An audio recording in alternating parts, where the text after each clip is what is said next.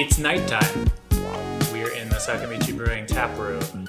That means it's time for Sakamichi Nights. Welcome back to the show, Daniel Dorchester, Dan Ballou. Thank you. It's good to be here. How are you doing? It's been a very full week this last week, hasn't it? Last Thursday, we went to visit our friends and neighbors at Kunitachi Brewery. Kuni Brew, as it's colloquially known. We picked the hottest day of the year to cycle over there to have a look at their setup. It's very nice, though, on the inside, wasn't it? We may even be able to do a collaboration brew with them at some point in the future. Yeah, that would be nice. While we were there, Shiwa-san, the brewer there, said that he wanted to try using some yeast from a supplier called Mangrove Jacks, but that the website that you have to order it from is only in English, so they haven't been able to do it yet. So that could be the expertise. That's where we come in. That's where we come in and lend a little bit of expertise. Let me just click on this buy now button, and then I guess they can do the rest of the work in designing the recipe and actually brewing the beer. I think we will feel a sense of fulfillment that we've carried our weight as long as we place that order and don't screw it up. Well, I don't know about that. I can't make any concrete promises. No. We don't guarantee anything. Right. When the yeast arrives, it will be actually I've actually ordered a kangaroo toy at a didgeridoo by mistake. I don't know, when life gives you kangaroos, Make them into a beer. Kangaroo juice. Absolutely. We also went to visit our friend's new restaurant on that day, didn't we? Gatto di Mare. Gatto di Mare. They're up in the north of Tachikawa now. They've got a new location up there, and it was really nice, wasn't it? It's a nice kind of quiet residential neighborhood, a little bit different from where they used to be, which is just around the corner from us here in central Tachikawa. But I think that suits them because they are kind of a local neighborhood. They have a local neighborhood vibe to them, I think. Yeah, and I think their old place was quite small, wasn't it? It was narrow. Yeah. And this one is much more open, and I think is going to be more conducive to the kind of family atmosphere that they have there. Seemed a lot brighter inside as well. I think the old place just had one kind of narrow window at the front, whereas this one was full glass all across the front, so it was really well lit. We did pick a really hot day to be cycling around, though. It took me a few days to recover from that, actually. I had to drink lots of electrolytes. There are electrolytes in beer, right? Sure, yeah. Shibasaki Session, it's got what Matt craves. It's basically a sports drink. It's got electrolytes. Yeah. It was a really hot day. That, of all the days to decide to kind of meander around on the hot streets of Kunitachi and Tachikawa, that was a great day to pick to do that. What advice would you give to people who are really feeling the heat in this Tokyo summer? I think slightly lower alcohol fruity beers are what this weather calls for.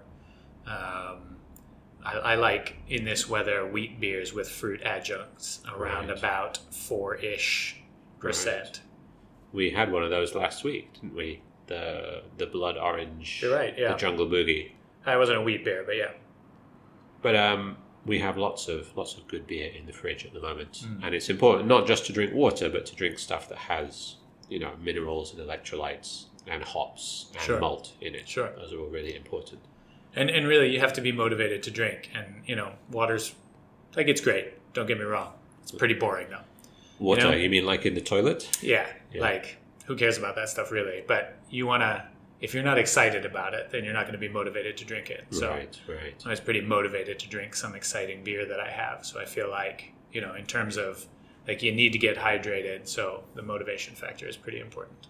Speaking of exciting beer, we have a few very rare and unusual bottles of beer in the tap room at the moment from the Vale Brewing, who are... Where did the Vale come from? Somewhere on the East Coast, isn't it? Yeah, it's like South Carolina? Somewhere like that. Yeah, it is East Coast, though. But they make really weird and interesting and exciting beers, and these ones have been barrel-aged in some very interesting ways. In fact, one of them today I was reading has been puncheon-aged.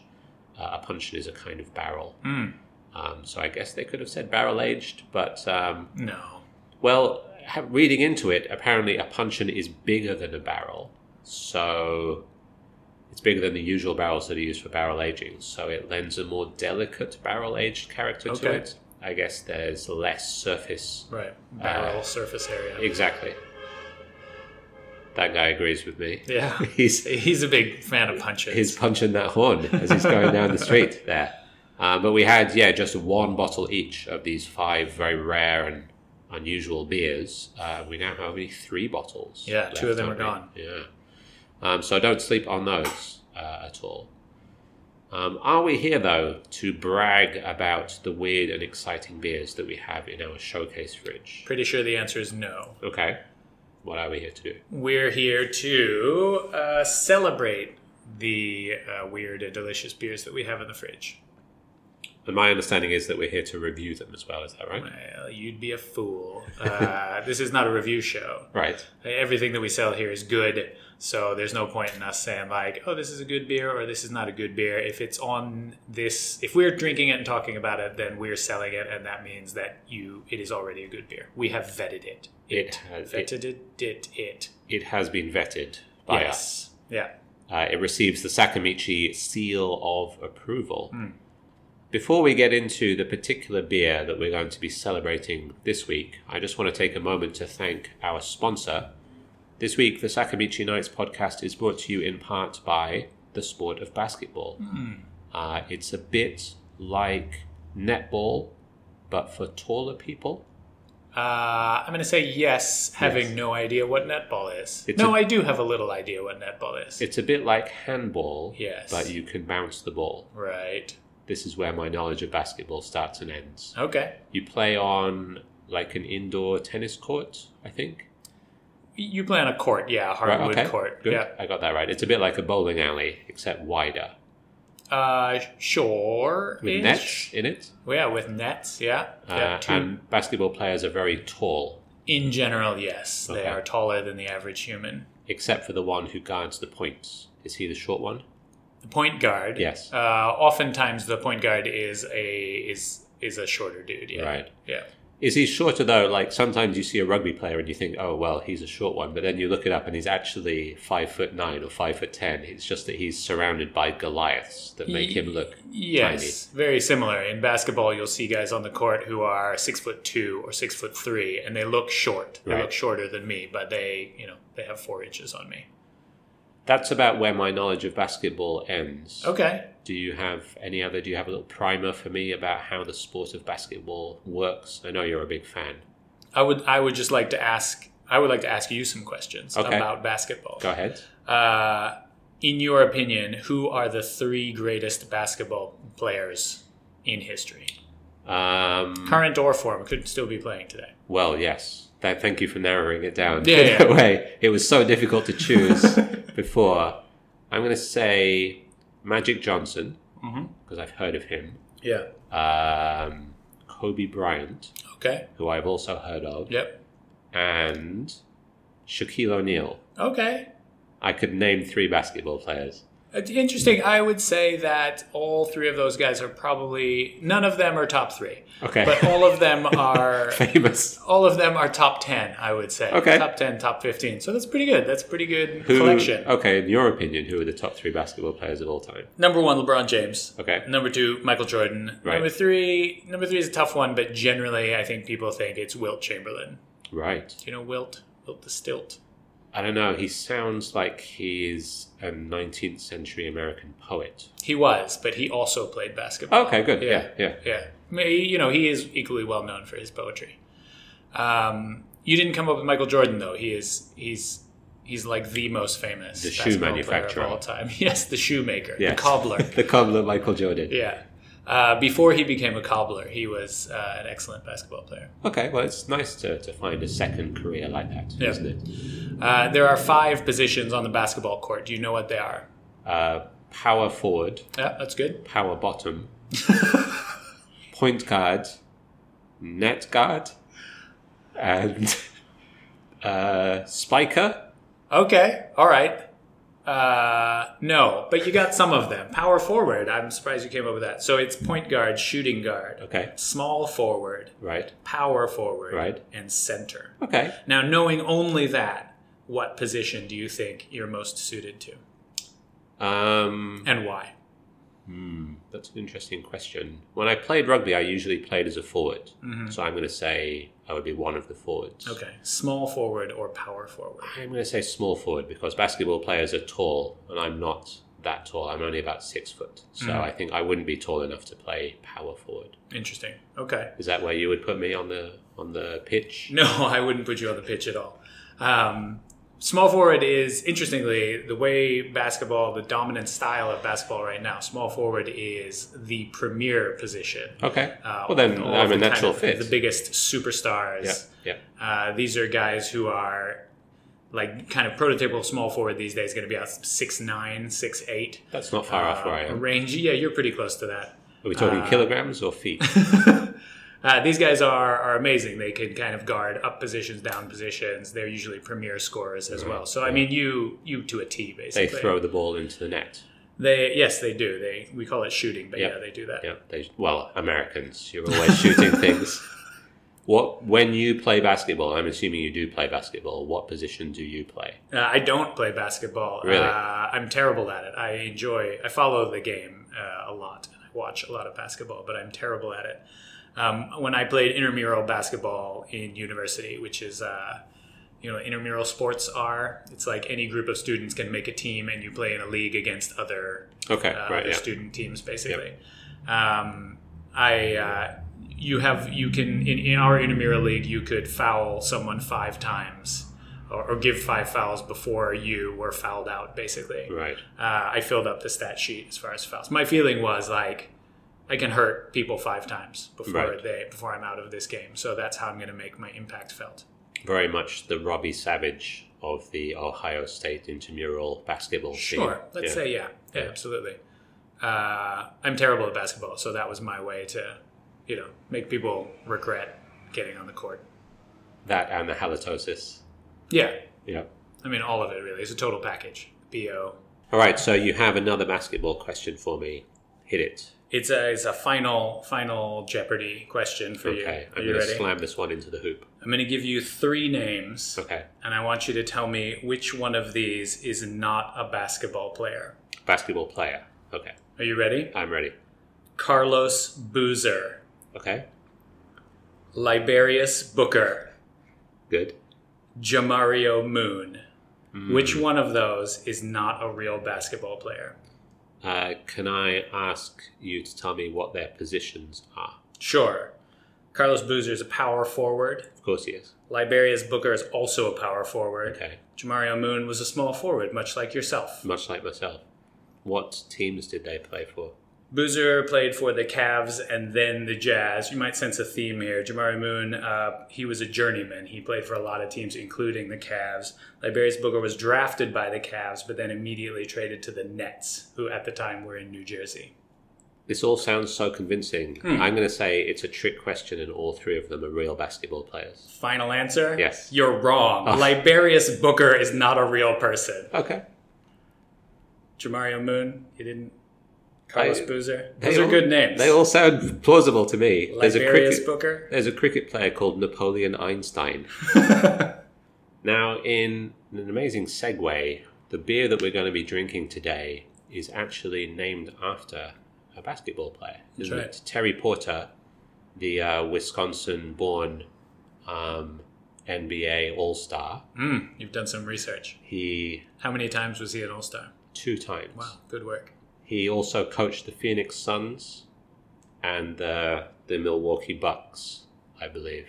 I don't think he was head coach of the Suns. I don't think I said head coach, but that's as far as my research went. Yeah, pretty good. He's a very interesting... he had kind of an interesting career trajectory because he was not highly recruited coming out of high school, and he ended up going to what's called an NAIA school. He went to... like a regional campus of the University of Wisconsin. University of Wisconsin is a big Division I school.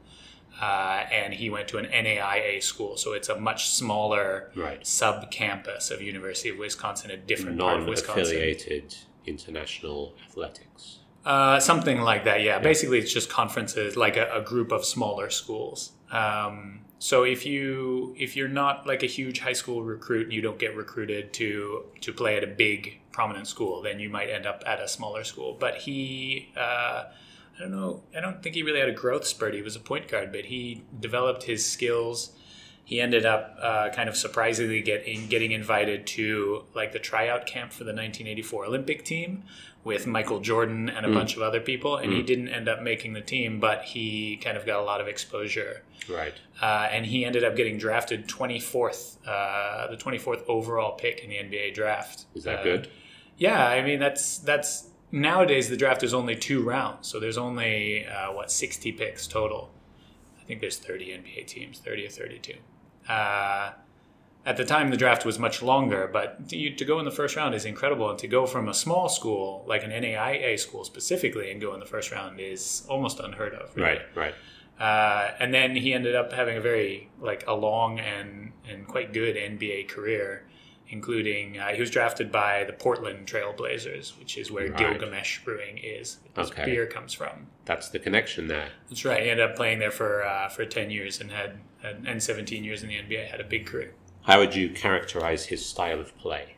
You know what? He's a bit before my time, so I'm not totally sure. He was a point guard, though, and he started off as a shooting guard, I read today in university, and ended up kind of taking over point guard duty. So he developed those abilities to lead the offense and distribute the ball and get the ball to guys in spots that they wanted it. Because there are only 5 players on the team. I guess there's no room for passengers. That's right. Yes. It's good. You've really done a deep dive, haven't you? In-depth basketball knowledge there from Matthew Boyden. So the beer we're going to be drinking today is called the Terry Porter. And as you mentioned, it's made by Gilgamesh Brewing, which is in Portland. Yep. Right. So what is the connection? Why did this basketball player end up making a beer together with a Portland brewery?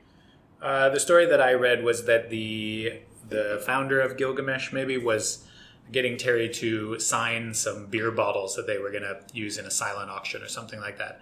They started talking about just making beer. He said they were going to make a porter. Over the course of the conversation, they kind of floated the idea of getting together on a beer to raise money for charity. And apparently Terry Porter has been active in the Portland community ever since he retired. And he was already affiliated with what's called the Dornbecker Children's Hospital. Right. And it's associated with the Oregon Health and Science University, I think it is. So it's a research hospital, research pediatric hospital. He was already associated with them doing fundraising and things like that. So they decided to make the beer together and as a one-off thing and sell it and donate some of the proceeds to the Dornbecker Hospital. Right. So by drinking this beer, we're helping sick kids. That's right. And this was quite a while ago. It was meant to be a one-off, but it was so popular and so successful that they make it every year now. I have to say, even before we get into the beer, I'm a big fan of this can. Yes. Well, this is a very cool looking, kind of classically designed can, isn't it? So I think a lot of the it's a classic kind of beer can in red, white, black, and gold. But I think a lot of the design points are calling back to the Portland Trail Blazers jerseys when Terry Porter was a player. Okay. Well, let's try the beer.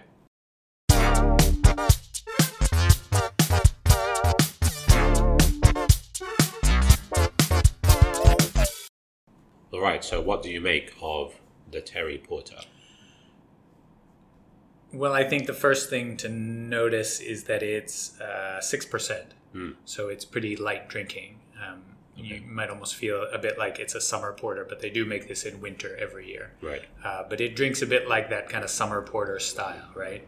But it's still, it's got everything you want. I think the color is really nice. Like it's kind of a very dark brown, kind of rich mahogany color. It's almost a deep ruby-like color, isn't it? Yeah, sure. Through the light.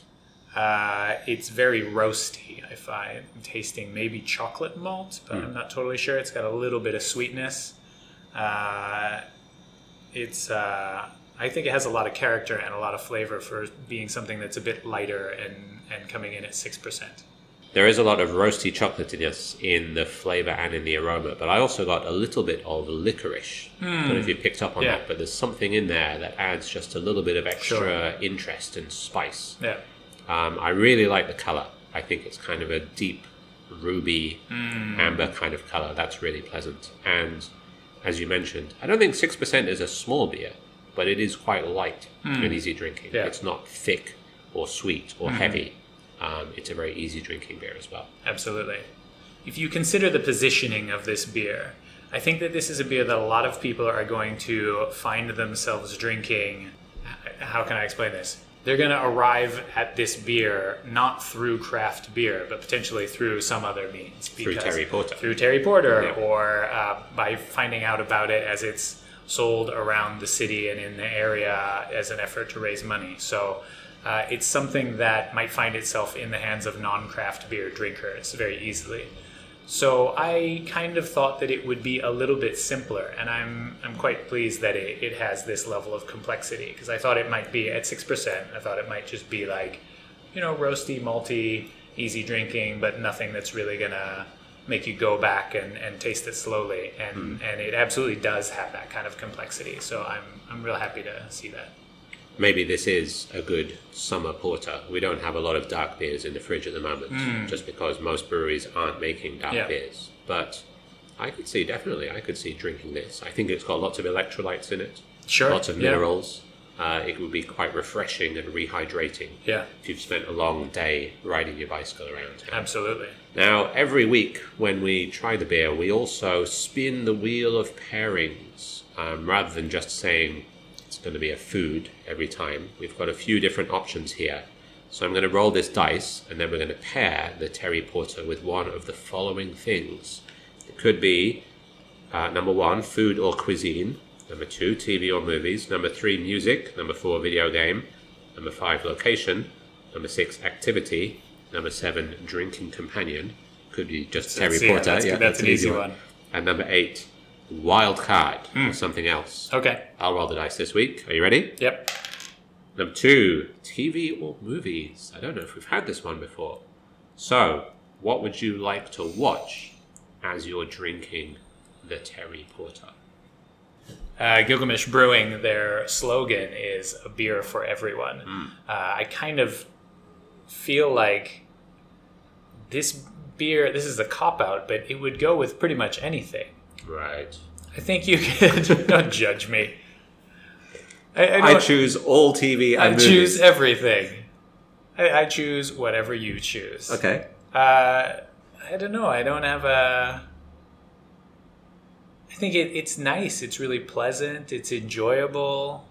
It goes down easy. Why don't I give you my answer and see if you can riff off that a little bit? Because I've kind of got a half-formed answer, but it needs a bit more information, I think. And this is mostly about the can. So I think this has kind of a classic, maybe a 90s feel to it, this can. And it's from America. Like it's a basketball-connected beer. It's from a very American brewery. It's a very American porter. So I'm thinking like some American 90s drama series. Maybe Hill Street Blues is a bit too early, but something like NYPD Blue or ER or something like that. Were there any of those type of shows that were set in Portland or around that kind of area? ER might be a good one because that's hospital themed as well. Yeah, I don't think anything was really... It was kind of just before Portland's come up. Right. And so at the time, I think it was not seen as a very desirable place to live or be. They weren't setting a lot of TV in Portland at that time. Right. But I could see you watching some kind of classic TV show. Night Court. Night Court would be good, sure. It's a dark beer. So maybe Night Court works. Yeah, I'm stumped on this one. It feels like we're both drawing a blank on this one. I don't feel like I've been stumped on a pairing before, but I'm pretty stumped on this one. I think this is the first time that we've rolled TV and movies, so maybe we just weren't quite prepared for this one. It could be a movie, of course. Is this the first time? Maybe I remember pairing them We in had with a it never-ending once story before. before. Yeah, I at some think we had it point. once before, and we had good answers for it, but not this time. I'm going to say a 90s American drama series is what I would like to watch. It doesn't matter which one because they're basically all the same. Mm-hmm. Yeah. That's my answer. Okay. Final answer. Great. And I choose all TV. All TV and all movies. And all movies. Because they're all the same. That's basically, all movies are the same. When you're drinking the Terry Porter, the movie doesn't matter. Have you ever noticed how almost all movies are the same? Like, movies are often made by people who are really into movies.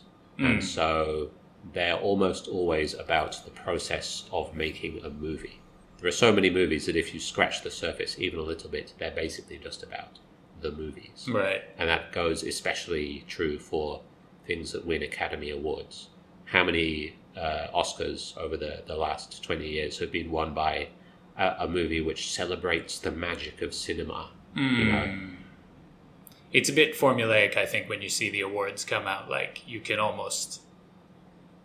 Like, if you have a checklist, you can go, okay, this kind of performance is going to win Best Actor. Here we go. I had a college professor once, a literature class, and he was talking about kind of not tropes per se, but what the like amongst a lot of other things over the course of the class, the semester, but like what needs to happen to kind of springboard a story along at different times. And he was talking about kind of adventure stories or fantasy novels, that kind of stuff. And he was like, it's either local kid has to leave town, is forced to leave town, or a stranger comes to town. One of those two things. Right. I read a lot of fantasy stuff, and I read sci-fi stuff and things like that. And the number of times I'm reading a book and go, well, here's the stranger coming to town, right. Or here's the local kid who has to leave town. Here's the inciting incident. Yeah, it's that's the hero with 1,000 faces, isn't it? What's that? I forget the name. Is it Joseph Heller? I forget the name exactly, but it's a book basically about myth and about how all myths follow the same kind of pattern, and our stories today also follow a very similar pattern. I think Star Wars is quite a familiar example of that. You've got somebody who's forced to leave their comfortable environment. They encounter an elder mentor who later on dies or has to leave them. They have to confront their fears and overcome something in order to triumph in the end. It's quite literally a story as old as time itself. Right. I had heard, maybe this is only related in my brain, but I heard a long time ago that Will Smith had plotted out his entire career based on like movie to movie with the agency that he was with saying like, the next thing you need to do is a big budget summer action film. And the next thing you need to do is like a CGI heavy whatever. And the next thing needs to be like something with an animal. And the next thing needs to be you pretend like you're bucking the studios and you do an art house film. Right, okay. But we're actually going to very carefully select that as well. Like every single role he did was basically planned in advance. They had studied other people's careers and had followed this checklist. It's a little disheartening if you read kind of critical works and things like that. You start to find out how much of your life and things that happen around you is just formula. Right. Or maybe this is just a flaw of capitalism. I don't know. But at some point, it's just like someone goes, right, this is the next step. This is the next step. And I don't know, you despair that there is any spontaneity left in the world. Well, there are a limited number of stories that can be told, but they can always be told in a new and inventive way. And because they're relevant to us, they're always interesting. Sure. I think. And sometimes you encounter a story that is new or surprising, or perhaps doesn't follow quite the formula that you thought it was going to follow.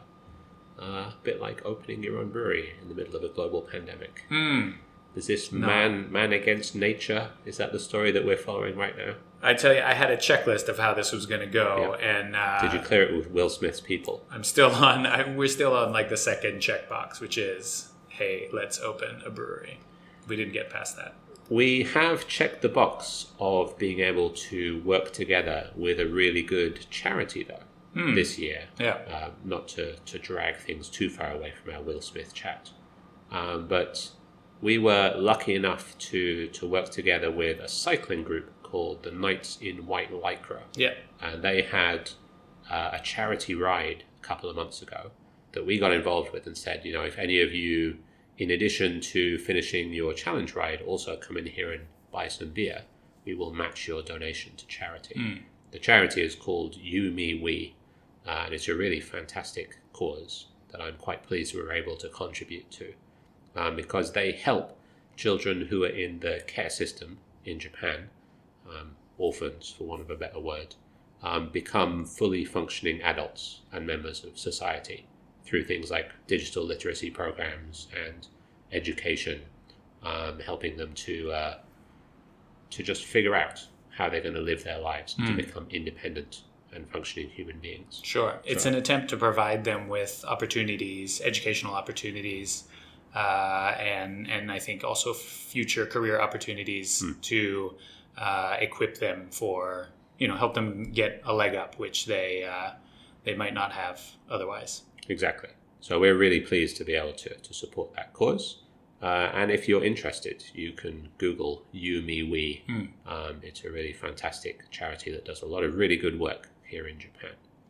It tied in really well for us because we're both cyclists, and this is a cycling group that raises money for these charities. It was a cycling challenge, but also you have kids. I have spent a lot of time working with kids and working in children's education. So the idea of a charity that was supporting these disadvantaged kids and through cycling as well really resonated with us. A really good fit, although neither of us even started to think about completing the challenge, right? It was to ride a total of 500 kilometers in distance and climb 5,000 meters in ascent over the course of the month. Yep. I just don't think either of us really have the time for that at the moment. No. Although it would have been really fun to try. Maybe next year. Maybe we can get our act together next year. So the Terry Porter, I think, is quite an interesting one. They're donating, as we said, a portion of the sales from this to the Children's Hospital. But what I found really exciting about this is oftentimes when you hear about companies that are donating money from sales, let's say like, it's 1% of right. 1% of the gross profit. Yeah. They'll slice it and dice it, and it's not nothing. And I'm sure it adds up when you're talking about millions of dollars in sales, certainly. But I do think that companies are trying to make things look a lot better than they actually are. There was the famous example recently, the Super Bowl commercial for Grubhub, which they had a Super Bowl spot starring a bunch of famous athletes. Is that the basketball Super Bowl? Grubhub, no, the NFL Super Bowl. Okay. But Grubhub paid, I think it was $5 million for the spot in which they talked about how they were making a $1 million donation to charity. Right. And people were like, you could have made a $6 million donation but to then charity. Nobody would have known about tweeted about it. Yeah. Pretty stunning. But in this case, I looked up the numbers. What they're saying currently is that they donate $25 per keg sale of the Terry Porter, $1 per 22-ounce bottle, which I think is like 750 ml bottle. Okay. $1 per 6-pack of cans, and $1 per pint in the tap room. Wow. And the $1 per pint in the tap room actually goes into a big kind of plexiglass container in the tap room. Okay, that's cool. It has a hoop in it so you can crumple up your own bills and shoot them in if you want to. But in the tap room, you can see the donations growing. But this is not a small amount of money. Right. $25 per keg, like $1 per pint. I'm not sure what a pint costs in their tap room, but it's probably $6, maybe $7, something like that. $1 out of that is not a small amount of money. So not only are they doing this, that they're making the beer, that they're promoting it, that they're using their social media presence to promote it, but they are donating a large sum of money. A sizable amount of the profits are going towards supporting this charity. I think that's really great. So what you're saying is we should drink more of this beer. We shouldn't stop at one Everybody can today. should. Everyone should Everybody drink more of this beer.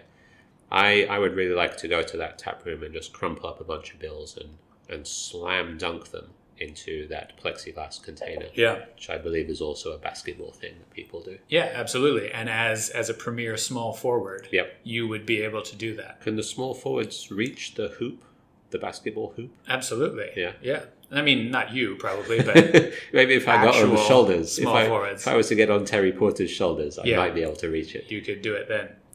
But yeah, it was it's not just a gesture for this one. Like they're donating a large amount of the profits from this to the charity. So we were really happy to get involved with the You Me We charity as well to match donations. Absolutely. So it's a fantastic beer, it's Terry Porter, and it's a fantastic cause as well. We still have some of it left. So if you're looking for a nice dark beer, this isn't really the season when a lot of breweries are making those. We don't have a lot in the fridge, but this is a really excellent example of it. We're currently open every day from 12 till 8 for takeout sales only. So come on down to Tachikawa if you're in the area. We also have a really interesting art exhibition all this month by our friend Shaheen, don't we? Shaheen went to a bunch of different temples and shrines around this area and took inspiration from the dragons that are featured there, where Shaheen cut the designs out from some paper that had been bought from a local paper store. So a lot of local colour going into this exhibition. Absolutely. They're really lovely, and I think the new ones that came in, there's a winged dragon that's really spectacular, I think. Great to check out. That's going to be here all month. Thank you very much for listening to another episode of Sakamichi Nights. We're going to go and finish this can of Terry Porter and then watch a few quarters of basketball. And maybe some Hill Street Blues. Absolutely. See you next time, everyone. Thanks for listening. See you next time.